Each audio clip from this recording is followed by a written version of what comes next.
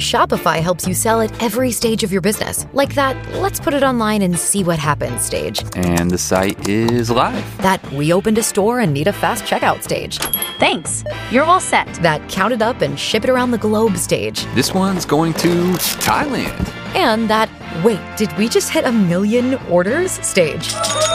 Whatever your stage, businesses that grow with Shopify. Sign up for your $1 a month trial at shopify.com/listen. Hey everyone, and welcome to this week's very special episode of Zach on Film. Joining us like always, Steven Schleicher. Hey Zach. Joining us like for the last couple of weeks, Rodrigo Lopez. That's me. And joining us since I don't remember when, Matthew Peterson. We brought the band back together. Yeah, the boys are back for the pod for a very special recording. I think talking about one of possibly, Steven, one of the top 5 best-rated sci-fi films of all time, The Black Hole. Oh, sure. I suppose one person might call it that, but I think the other 66 million people on this planet would probably disagree. Oh, why you got to bust? Since we've been doing this show, I have heard time and time again, post-recording, Matthew going, hey, when are we going to do The Black Hole? Like, we should totally do The Black Hole, right? It's the greatest thing since Star Wars. Since Sliced Wheels. And now is the day that we talk about The Black Hole. Interesting thing you mentioned Star Wars, Zach. Interesting. What was that you were saying before the show began? Oh, well, Steven, I said that in confidence. Oh, I'm sorry. So The Black Hole came in 1979. Right. Star Wars came out in 1977. Right. A couple of other pretty influential sci-fi films came out in the 60s, and a very influential sci-fi television show came out in the 60s. And then we have The Black Hole, which I felt is a amalgam of about 4 or 3 properties in my mind. I'm sure there's more, and then not done quite as well. But I will say this. I was entertained throughout this entire movie. So the interesting thing about The Black Hole is it really feels, when you're thinking about 79, the transition between 79 and 80, and the craziness that was going on at the time, it almost felt like, when you watch this movie, that the Disney executives were like, man, we can only use Bill Cosby in so many movies, and so-and-so can only be used this often, and man, wouldn't it be great if we could break out of our cartoon shell and do something besides Escape from Witch Mountain? Hey, that Star Wars is real popular with the kids. How about we try something like that? Any of you guys know anything about the Star Wars? It's got space, and it's got, like, robots and stuff. Yeah, let's put that in a movie. Okay, go. That's how I feel like this movie got the green light. That's almost exactly certainly how it got the green light. It was the Star Wars money was suddenly there because, I mean, after really Star Trek went down in 69 or 70, they kind of got away from the science fiction stuff, and they started getting into, weird, bizarre sort of science fiction fantasy melange stuff, and you get your Planet of the Apes, and you got your Logan's Runs and things that aren't specifically your space opera in space with an opera. And then Star Wars came around, and everybody went, holy carp, look at this big science fiction money that people are starting to spend, because you'll note that the same year, the same month, I think, that The Black Hole came out, we got Star Trek: The Motionless Picture. Yeah, Star Trek: The Motion Picture came out that same year, and the same month, and it also a lot of problems with Star Trek: The Motion Picture. A lot of it because it's like, hey, people want space. Let's show them lots and lots of space. Specifically, let's show a 20-minute sequence of just flying around the Enterprise because people haven't seen it in 20 years because that's what people want.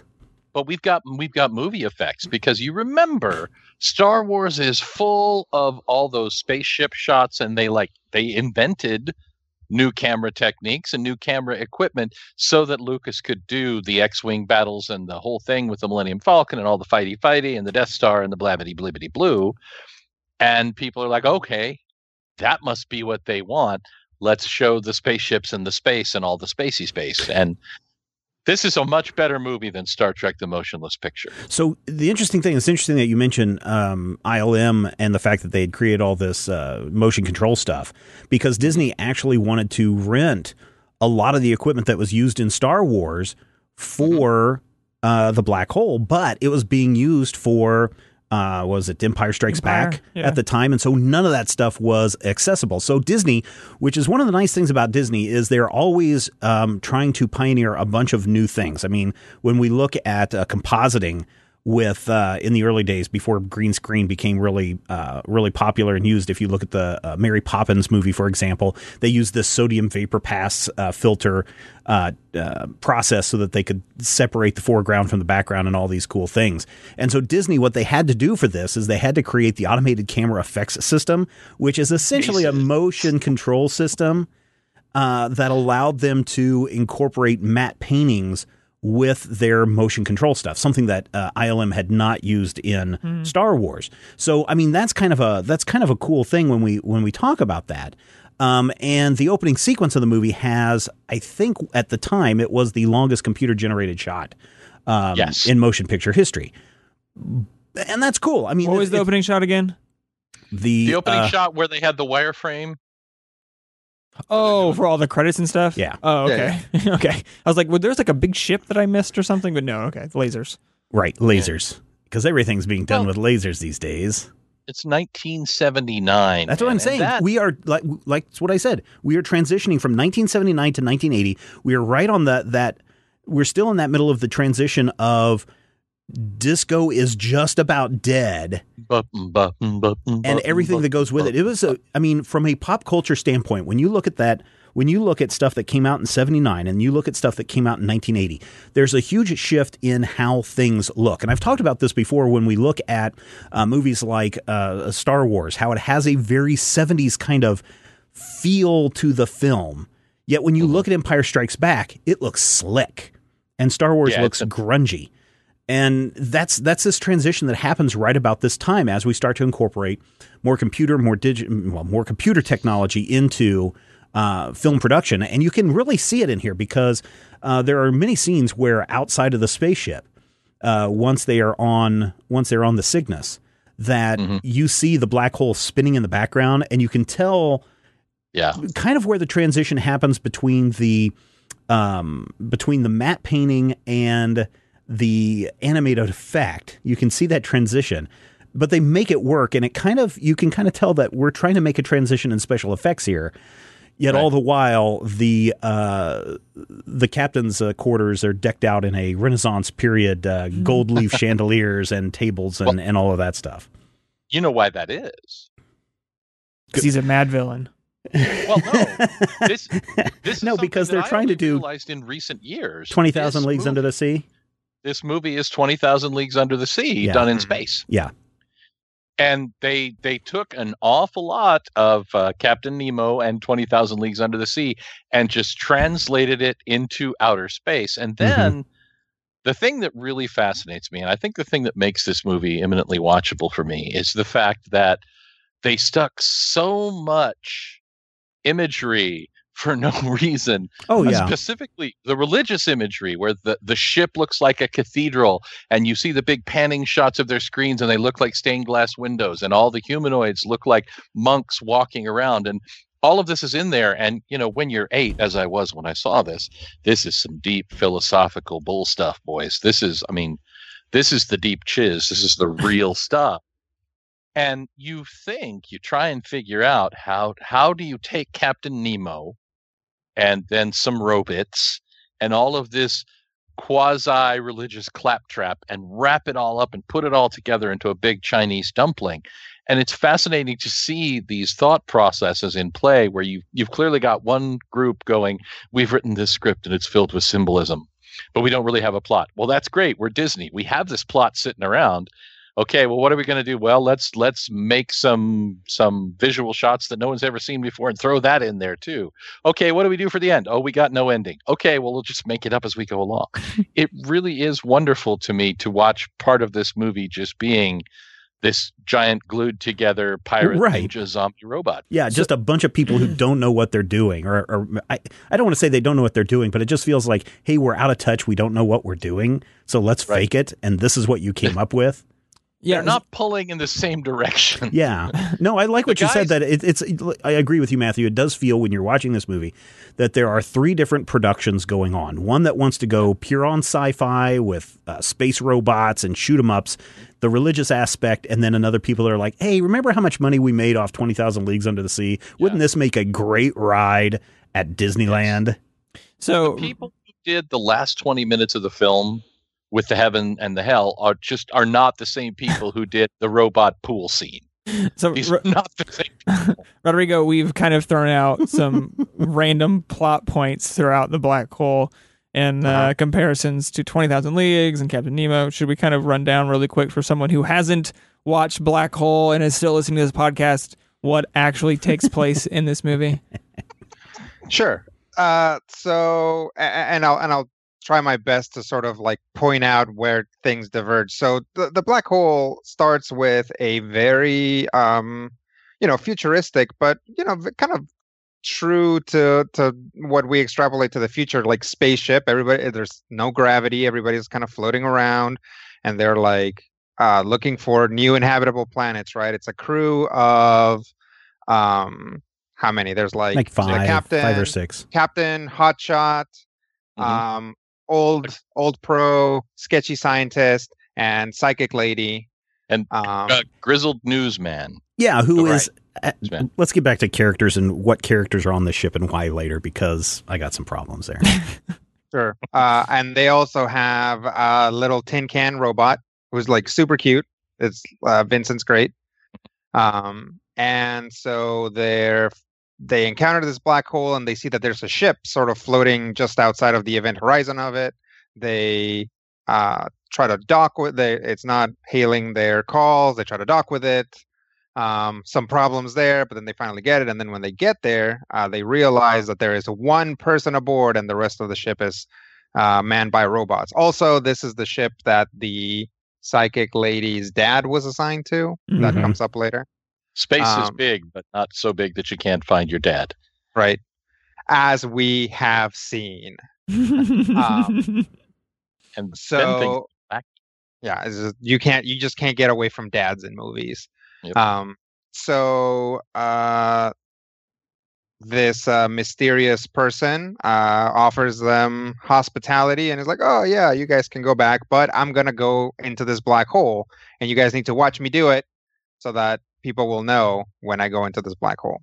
As it turns out, though, sinister things are afoot, and the crew needs to make an escape before this madman basically kills them all or turns them into human robots. Not human robots, which we now call cyborgs. Right. Humanoid robots is what they call them. That there are some fights, daring escapes, a shooting gallery scene, and some old robots. Eventually, some of the crew makes it, not all of them. Some sacrifice themselves bravely, some not so bravely. And the crew manages to make it into the black hole. Like they can't go back to their ship, so they go through the black hole. Somebody drops a tab of acid onto the audience, and then when we all come out of it, we see the ship fly out of the black hole. I'm sure we'll get into the trip and sort of what happens there as well. But yeah, in a very skeletal way, that's the plot of the black hole. The crew does make it all the way through, though. Yes. Why is there a reporter on this ship? Okay, so here's the deal. The year is 1979, and I loved this movie so very, very, very, very much that I bought the novelization. Yeah, I had the I had the record, the 4-disc set that Disney put out, and I listened to it all the time to the point where, what is it? 40 years later, 30 years later, I'm watching this movie and I'm quoting lines from this movie because of what was on that record. So, I have some 1979 9-year-old respect for this film. Yeah. Harry is part of the crew because he is actually documenting their journey so that he can send when they get back to Earth. And it's never clear whether they're sending it because it starts out, I want to say, it starts out kind of on the hard science fiction. Because Rodrigo did point out they're pretty serious about their science fiction. Oh yeah. They're at the beginning. There's no gravity, and they're talking about at one point when the hatch blows out, the hatch is actually the hatch where they keep all of their medical supplies. And if that hatch blew, then they could literally die in space of like typhoid or something. So that's why Vincent had to go outside. Space scurvy.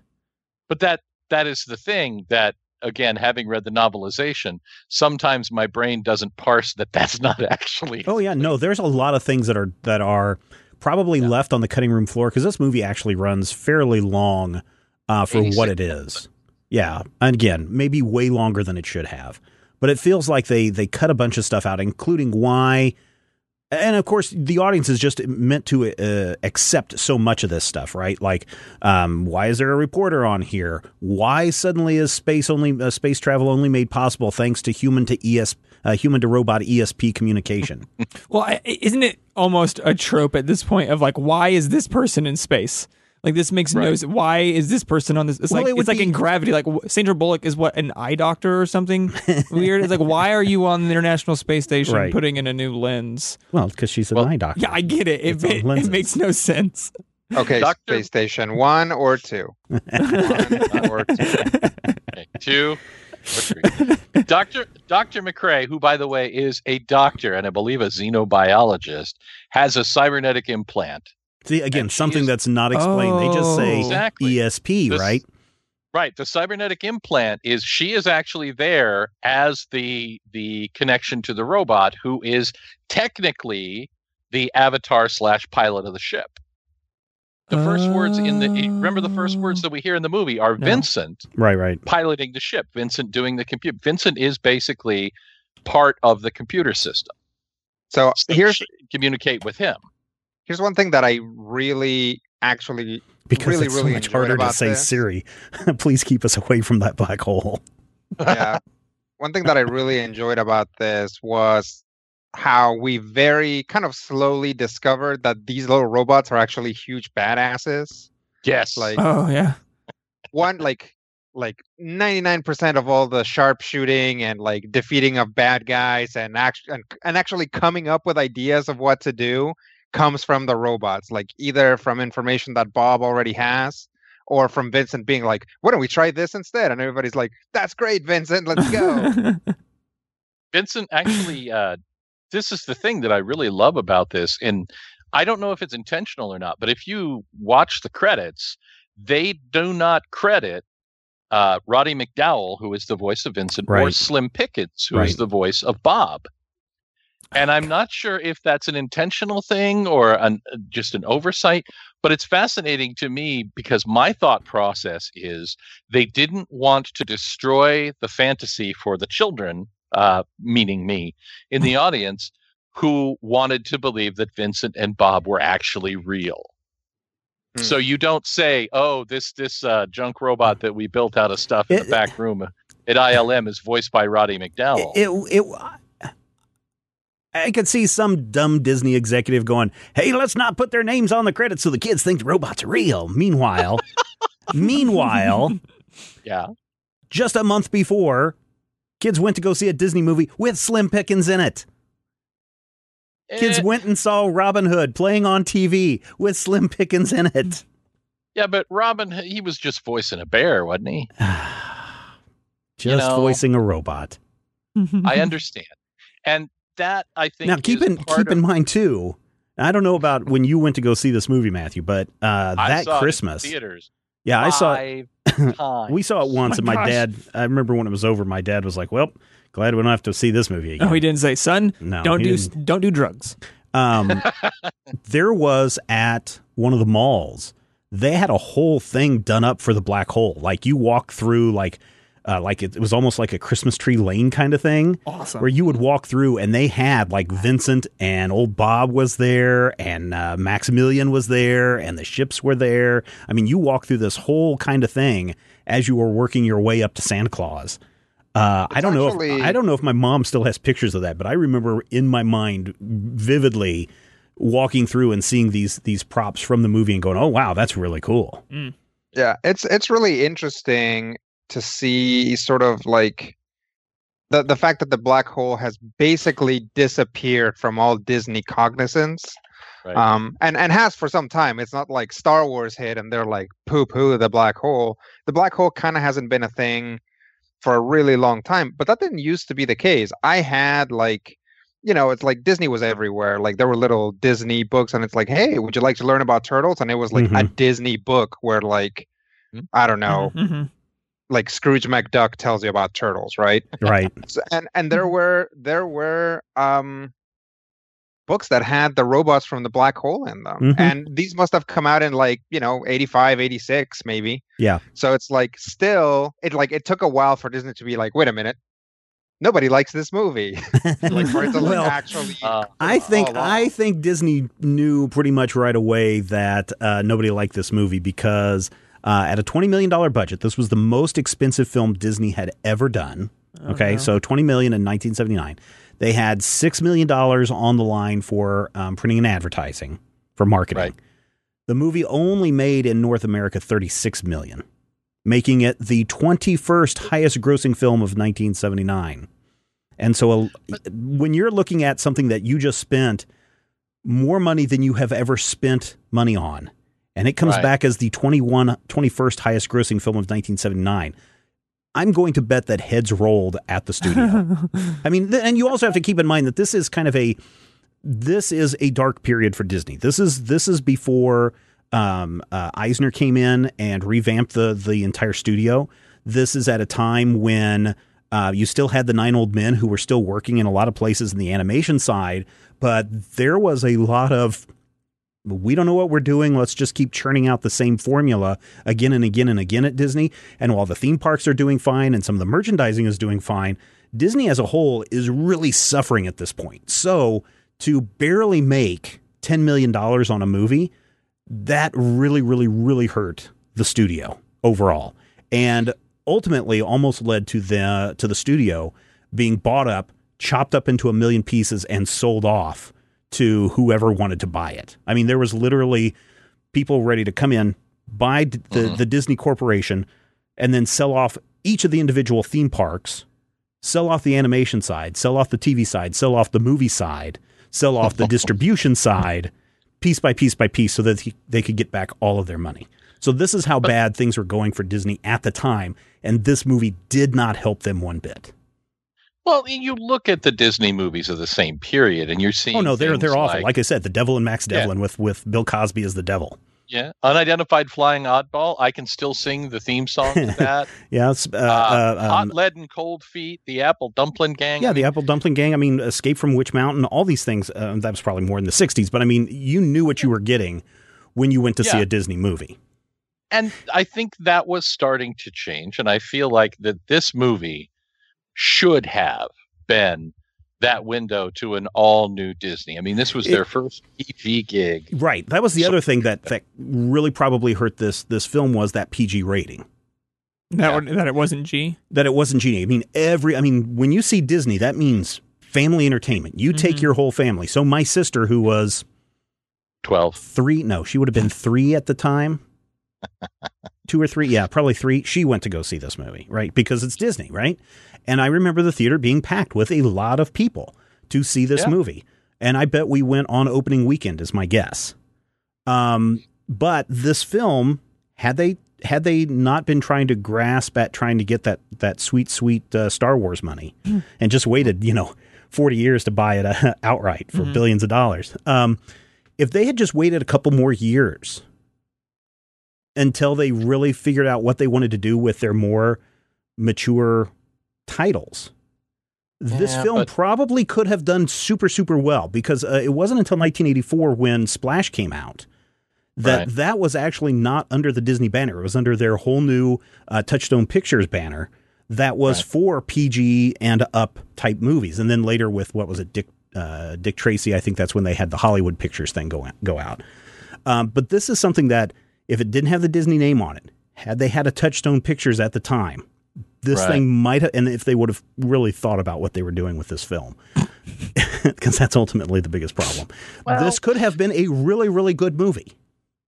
The metaphysical claptrap could have worked. Yeah, so let's talk about that, Matthew. Go in and explain this whole 2001: A Space Odyssey sequence at the end. Right. Well, one of the earliest bits in the film, this film is full of religious imagery because the first thing that somebody says, I think Pizer says when he sees it, the black hole, he's like right out of Dante's Inferno. Mm-hmm. No, that's actually Harry who says that. And there are discussions of heaven and hell and the soul.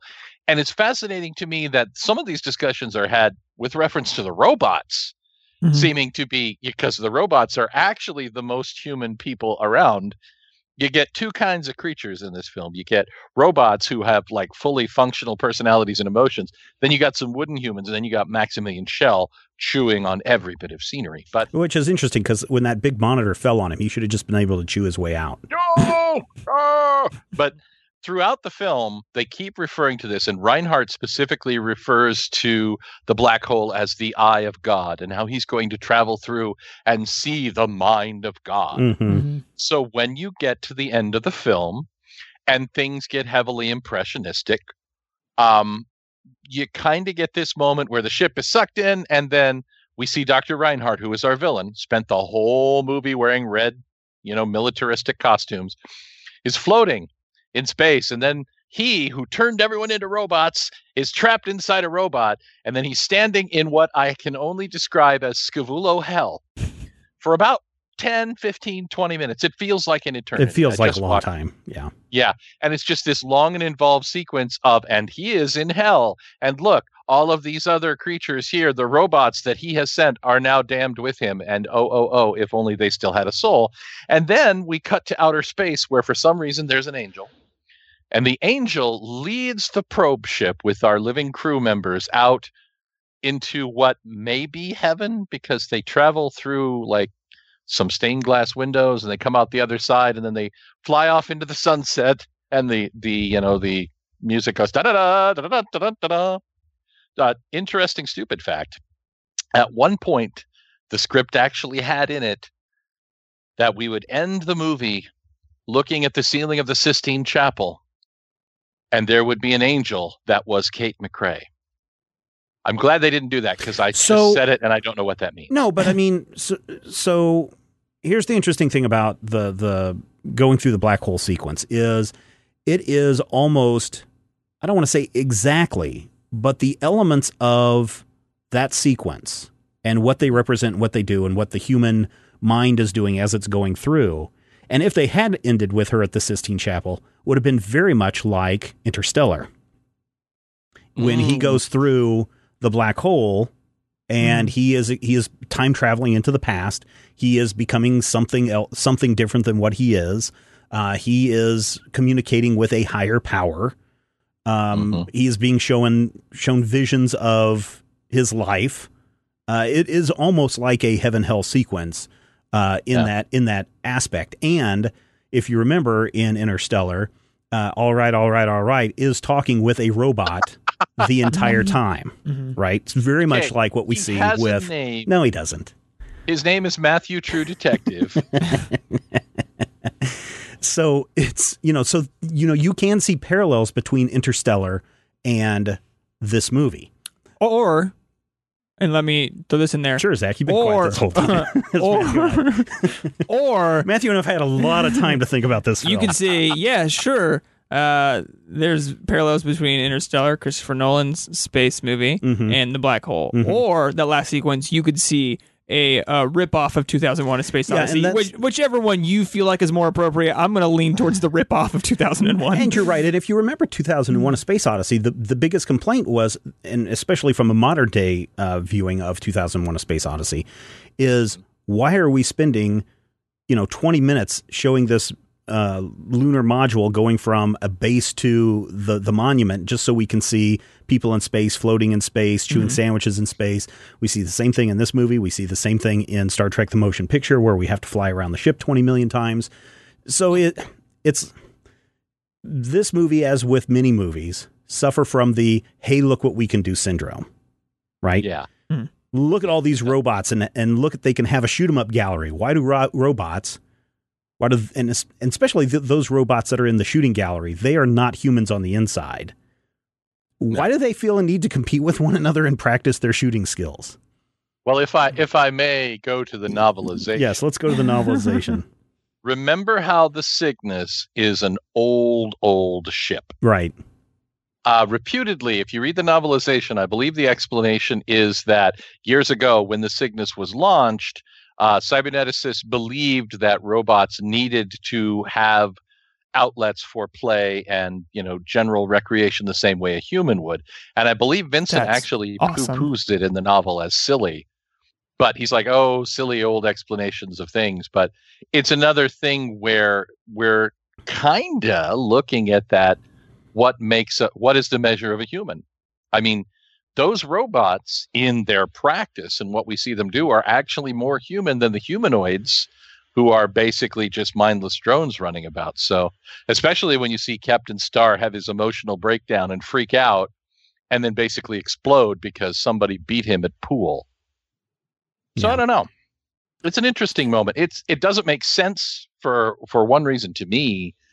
When they first show up on the ship, you remember how all the weapons are destroyed and Vincent's lasers are taken out? Mm-hmm. They threw this in, and I'm almost certain of this. They put this in to appeal to the happy kid factor. This is the real story and not the in-story story. And they realized that, oh, well, can you rearm my lasers permanently at the end of that? They realized that in order to do this, they had to turn his weapons back on, then turn them off. And then they went on and they did what they had already gone through. And almost certainly, I believe they had already shot a scene where he and Bob reactivate his lasers permanently. So they had to throw in that moment of, oh, okay, these temporary lasers are broken now. Nudge, nudge, wink, wink. Know what I mean? Yeah, there's a lot of continuity errors. But I guess Rodrigo Matthews' discussion about, well, in the novelization, it explains this. Yeah. And certainly the novelizations of movies were a big deal at this time because I still remember that the novelization of Back to the Future, the novelization of The Last Empire Starfighter, Strikes the last novelization of Raiders of the Lost Ark. Right, There Space are Jam, yeah. Yeah, Space Jam, yes. There are oftentimes in those books better in-depth explanations of how things happen. For example, in Raiders of the Lost Ark, there's this really long passage about Tot and how they were able to pull a mold off the burned of his hand to create the headpiece to the Staff of Ra. And in Back to the Future, there's a really long sequence of how Marty got out of detention by using a magnifying glass and a matchbook to set the smoke alarm off so he could get to the band concert. Now, in support of that passage from the book, that was actually shot for the movie, but it was with Eric Stoltz before they had to go back and reshoot everything again. And they decided that when they went back to shoot everything again, that scene could be taken out completely. Right. But I guess, Rodrigo, the question is, should you have to go to another source material to figure out what the hell is going on in a movie? Well, no. I think that you shouldn't have to, but most movies, and especially science fiction movies, the audience tends to go in with a higher suspension of disbelief anyway, right? So it only really becomes an issue if the movie does like openly contradict itself, like pow pow pow, yeah, all your guns are gone. It's like, oh no, we wrote this gun scene. How are we gonna do it? And it's like, just because they wanted to have that cool scene and this cool scene, and then there's like that difficulty reconciling it. Novelizations do a couple of things for you. One, they allow you to smooth out continuity problems, writing problems, sort of like things ending up in the cutting room floor that are relevant later. It allows you to fill all those gaps in.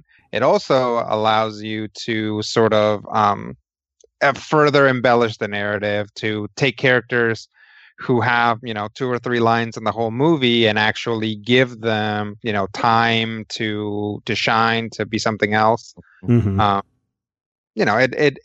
novelization as a companion to a movie is great, but yes, if the only way to explain something that happens in the movie is watching the novelization or the special the special features. The special features, that will like actually explain a plot point, then you did something wrong.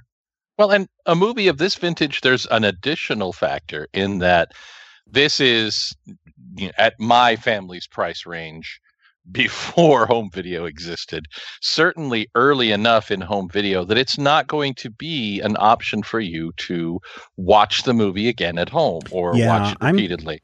I don't think the novelization gave you the ability to have that movie experience again, or to get, to be a part of that without having to spend your $4 to go to the movies, or, have parents who could afford home video or And the fact that the novelizations are just these paperbacks that were often cheaper than a movie ticket, or about the same price as a movie ticket, made it worthwhile. And I'll admit, I read a lot of novelization stuff when I was a kid, because you're absolutely right, Matthew. Once the movie was out of the theater, the only way to experience Karate Kid again was either wait for it to come out on HBO if you could afford HBO, or get HBO in your area, or get the book. Same way with Star Trek: The Voyage Home. And I read all the novelizations of that. I love that kind of stuff growing up as a kid. And one thing you brought up, Stephen, were those records. Like back in the day, Disney used to put out, I don't know if it was only Disney, but they used to put out their movies as records. Yeah, no, they had a bunch of different ones, because I had, The Love Bug is such a great one if you can ever find that recording. It was an LP of Buddy Hackett essentially narrating the Love Bug movie to you, and it is fantastic in how they did it. And then, like I said, I had the Black Hole one. I had is either 4 or 6 LP, which is like 20 minutes a side or something like that, of the Rankin Bass, The Hobbit, which was really cool. Yeah. And then they followed that up a year later with like The Return of the King.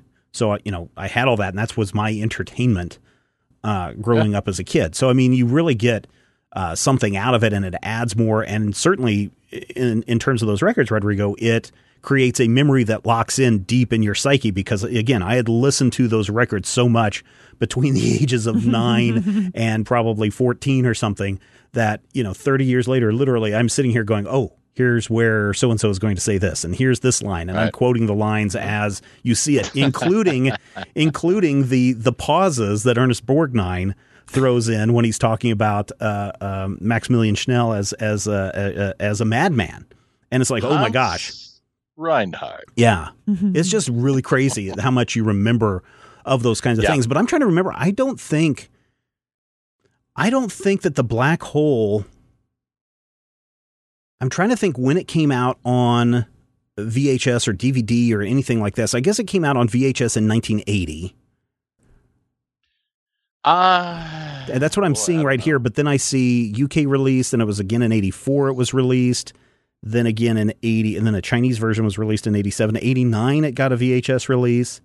So they've been releasing this on a regular. When we were in college, because I used to rent it. Ah, okay. And I was like, how much to buy it? And they're like $97. Yeah. Oh my God. That's back in the day. That's what video cassettes cost. I spent $90 to get a copy of Raiders of the Lost Ark when I was a kid. And that was like the thing that I worked for an entire summer for. I guess I do remember Blu-rays being like $50 at one point. Yeah.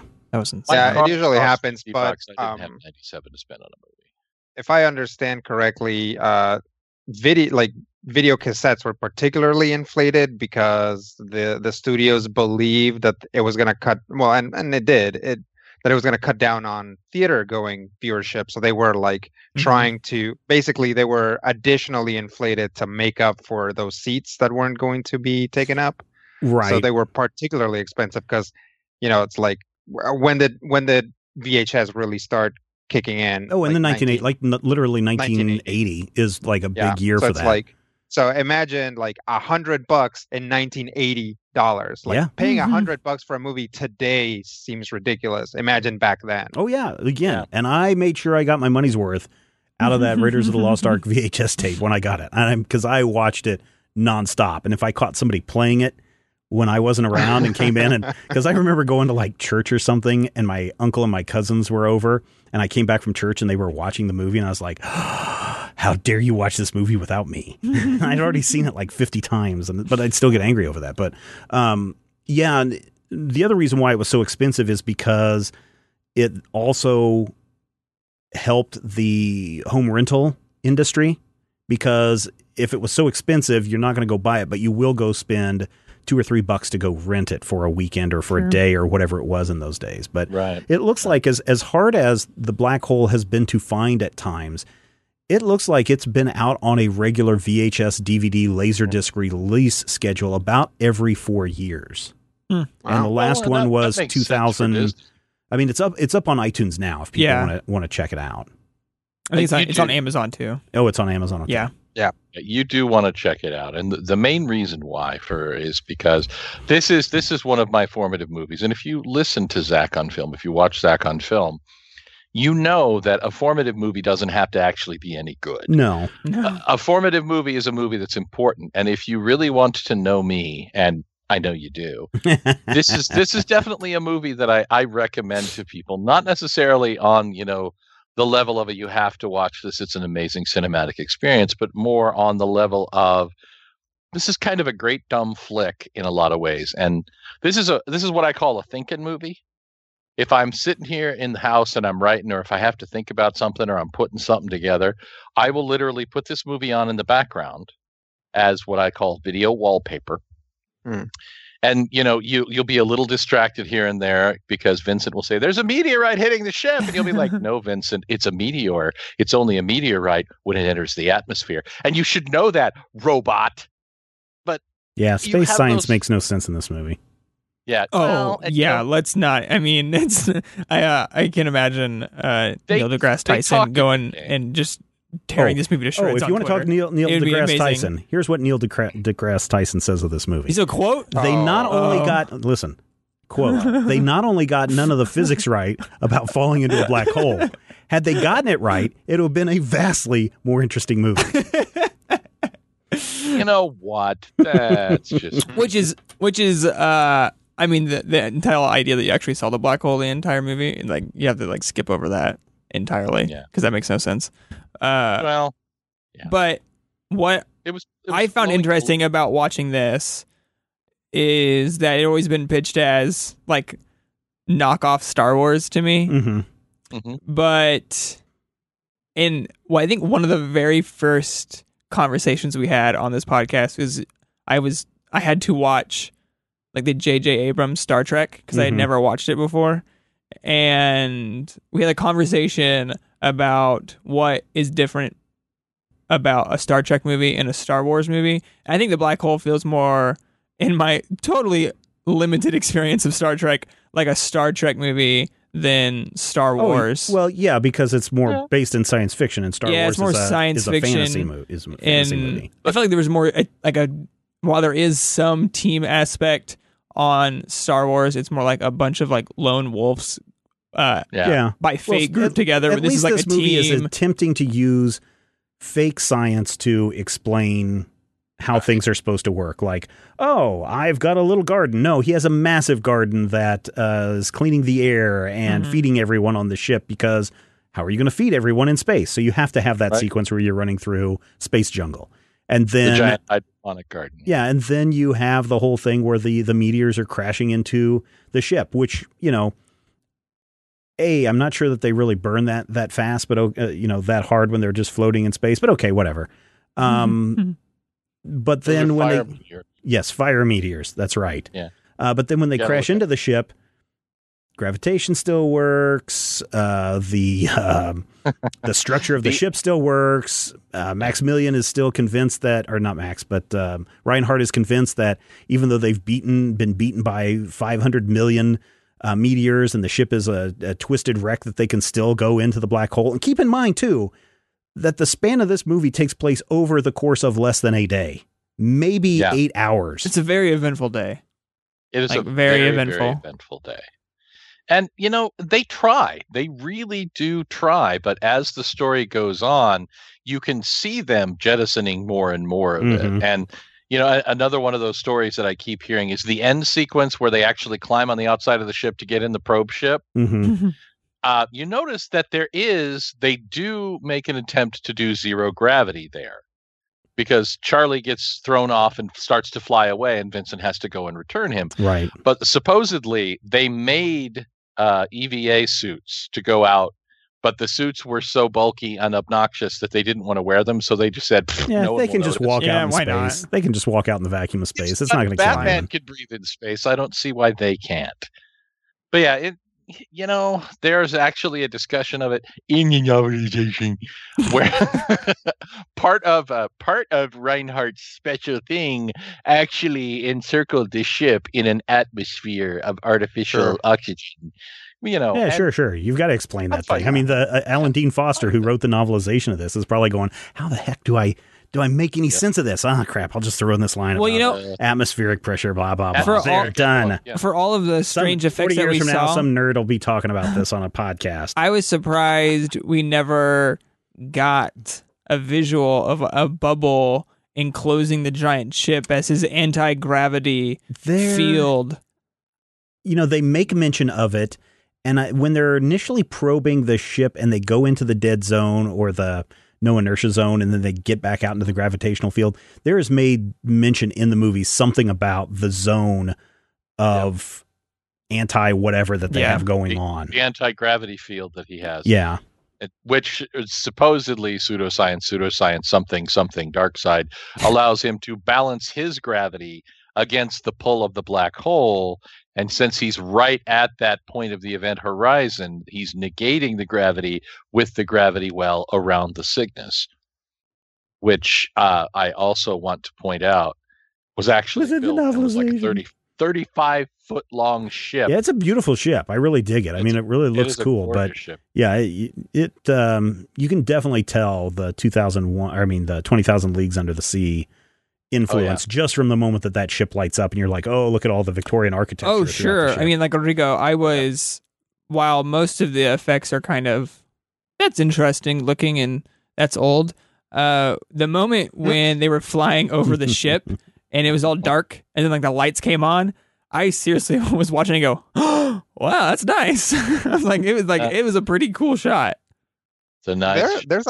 There's a lot of great stuff in here. Some of them are, some of the effects are like, what am I looking at, right? Like those little flying dots at the shooting gallery. It's like, oh, what is this?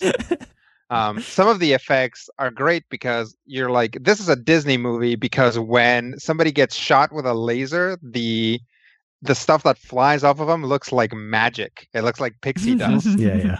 Like it's Dust that actually same, painted yeah. there. It's that same animation, right? It's like pew, and it's like bling. But there's a lot of great sort of like practical effects that involve the crew. Like all the anti-gravity stuff is pretty seamless. The robots are constantly floating around. Yep. The mechanics of the actual robots, like with their little helmets going up and down and doing other things, is cool. The sets are design. spectacular. Mhm. Like just the bridge set that just has like all of these panels, and it's like maybe at some point it transitions into a matte painting or whatever. But it's seamless. It's like, and you walk in and it looks like this weird cathedral. There's like, it's really rough watching this movie in 2017, because at the time it must have seemed just sort of like okay or very impressive, but looking back on it, it's either bad or pretty impressive. It's like there are moments where you're like, oh man, that's actually really good. But it's like the moment that the captain is fighting with a robot and he's like hitting it, but like clearly they don't want him to like hit the costume because it'll break it. So it's like he's like and it doesn't look real. Like a lot of the fights are just like them standing there, like holding their hands forward, like, and then like lasers, are added in post. Right. And then they have to paint the lasers in a direction that the gun is not pointing so they can hit its Right. target. Right. I mean, there's just it's really like watching the black hole is just this exercise in like you're either like or like Ugh. Just like constantly. It's like, oh, here's this robot. It's like floating around and doing cool things. Oh, it shoots a laser. Yeah. And like, just like constantly. They pull off that mask. Oh, it's like that thing's walking around now. The design of specifically Maximilian is 1 in a million brilliant, because he's basically this floating and, demon red with a carved in scowl Swiss Army robot. But the design of Maximilian, I think, is part of the reason that people talk about this film 40 years later. To a slightly lesser degree, and it hurts me to say this because I have, my Vincent action figure literally inches away, the design of Vincent and Bob almost is ingenious in a different way. But when people talk about this movie, the first thing that you're going to hear from them is either, oh, that ship was awesome, or Maximilian was scary as hell when I was a kid. When Maximilian came on screen, the first thing I said about that design, I said, why does he have knee boners? Because those flaps, I thought they were coming straight out from him, and that was very confusing. I'm sure in the novelization they talk about how these were important stabilizers to keep him from flipping over. Yeah. Shut up, Zach. That's what I said. It's like knee boners. So bottom line for me is The Black Hole is a movie that tried. I mean, sure. Yep. That's a good description. Matthew, do you have a more eloquent description of The Black Hole? I do. And I think what it really boils down to is this is a movie that I think of as an adolescent movie, not just in terms of appealing to adolescents, but this is a point in Disney's history where they're going through a painful transition and their voice is changing, literally, and they're having some, issues with their skin or their external presentation of things. And this is Disney trying to do serious, trying to do hard science fiction, trying to do something above and beyond like nothing you've ever seen before. And maybe not nailing it, maybe not getting it, kind of having a few darts fly off the side of the board and maybe impale Trevor Phillips over there. But it's a film that is memorable, I think, visually. It's memorable in terms of the people in it. And most importantly, 40 years later, Stephen and I can quote this movie chapter and verse. So whether it's successful or not, it's memorable. There are 3 kinds of people, Mr. Wills: the wills, the won'ts, and the can'ts. The wills achieve everything, the won'ts won't try anything, and the can'ts won't do anything. And that is the reason why I say go watch this movie. Go watch it right now. Watch it during the show, where I'm going to try and talk Stephen into a bonus tracks. No. Matthew or Rodrigo, what are your final thoughts on Black Hole? The Black Hole is a movie that whose biggest detriment is kind of outside of the movie. It is a movie that came out and seemed to really want to cash in on Star Wars, but it has practically nothing in common with Star Wars. I was watching this and I was like, this has more in common with like the Poseidon Adventure than it does with Star Wars. This has more in common with Ernest Borgnine in it. Sure. I mean, just right there, 1 point of comparison. This has more in common with 2001: A Space Odyssey. This has more in common with Gravity, with Interstellar, with movies like that. But it really seemed like they wanted that. They wanted that money. They wanted that. They wanted to ride that wave. And this was the wrong movie at the wrong time. And it is a little bit of a quilt, just like all of these patchwork things put together that are either not hard science fiction enough or too hard at times. But it's not bad. It's probably the longest and most thoroughly produced episode of The Twilight Zone I've ever seen, and I appreciate that. What did you think of this, Zach? So after watching The Black Hole, I think people should go watch this. Like, surprisingly, I think people should take like the hour and 20, hop over to Amazon or Netflix or not on Netflix, Amazon or iTunes, and watch The Black Hole. I think The Black Hole is a person went into a VHS store and they're like, the guy's like, I've already checked out 2001: A Space Odyssey 15 times. I watched Star Wars 6 times in theaters, and I never missed an episode of Star Trek. And the guy who behind the counter is Jack Black, and he's like, I got just the movie for you. I'll come back in like 3 days. And Jack Black and his friend do a suited version of all 3 of those properties together, and they created the Black Hole. And if that sounds great, then I think you should watch this movie, because while I don't necessarily think it's a good movie, I think it's an entertaining movie, and it's not going to bore you to death. And especially if you like sci-fi, which I do, which probably gives me like a couple extra bonus points in the Black Hole's side that I'm interested in it. And the ending is weird, and that kind of hooks me on movies. Oh, and speaking of the ending is weird, a lot of people wonder what happened after they went through the black hole. So many people ask me that on a regular basis. Stephen, what happened after they went through the black hole? Well, guess what, ladies and gentlemen? What? We have the answer for you on the next Major Spoilers podcast, because after this movie came out, there was a planned comic book series from, was it Whitman Comics? Whoever was doing the Disney comics at the time.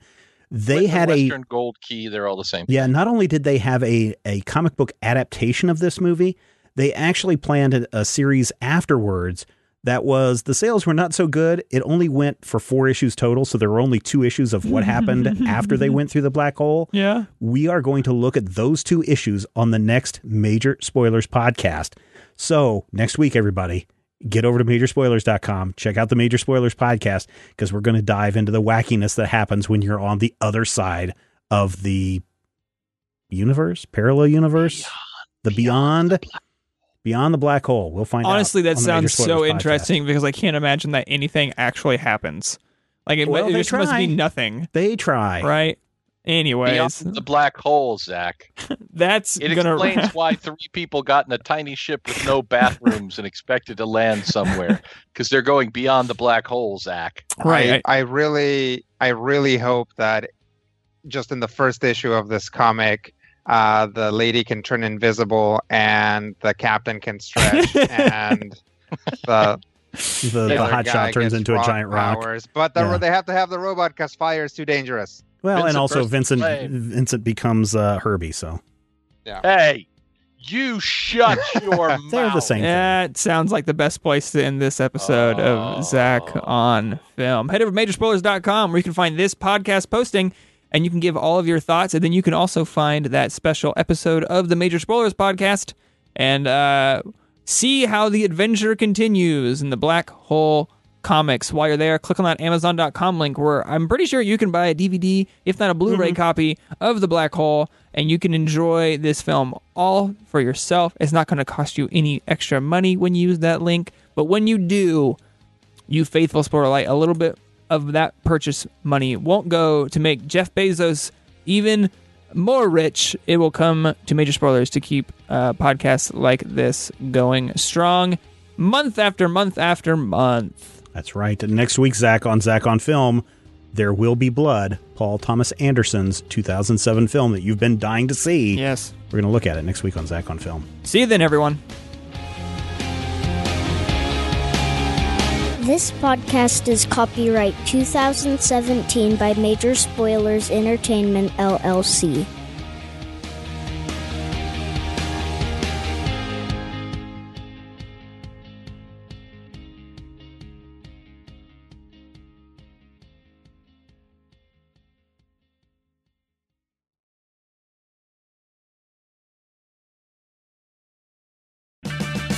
Purchase new wiper blades from O'Reilly Auto Parts today and we'll install them for free. See better and drive safer with O'Reilly Auto Parts. O'Reilly Auto Parts. If you own a vehicle with less than 200,000 miles and have an auto warranty about to expire or no warranty coverage at all, listen up. CarShield has a low-cost month-to-month vehicle protection plan that covers more parts than ever. Visit carshield.com/audio to find out how you could pay almost nothing for covered auto repairs. Drivers who activate this vehicle protection today will also receive free roadside assistance, free towing, and car rental options at no additional cost. Get your free quote today at carshield.com/audio. That's carshield.com/audio.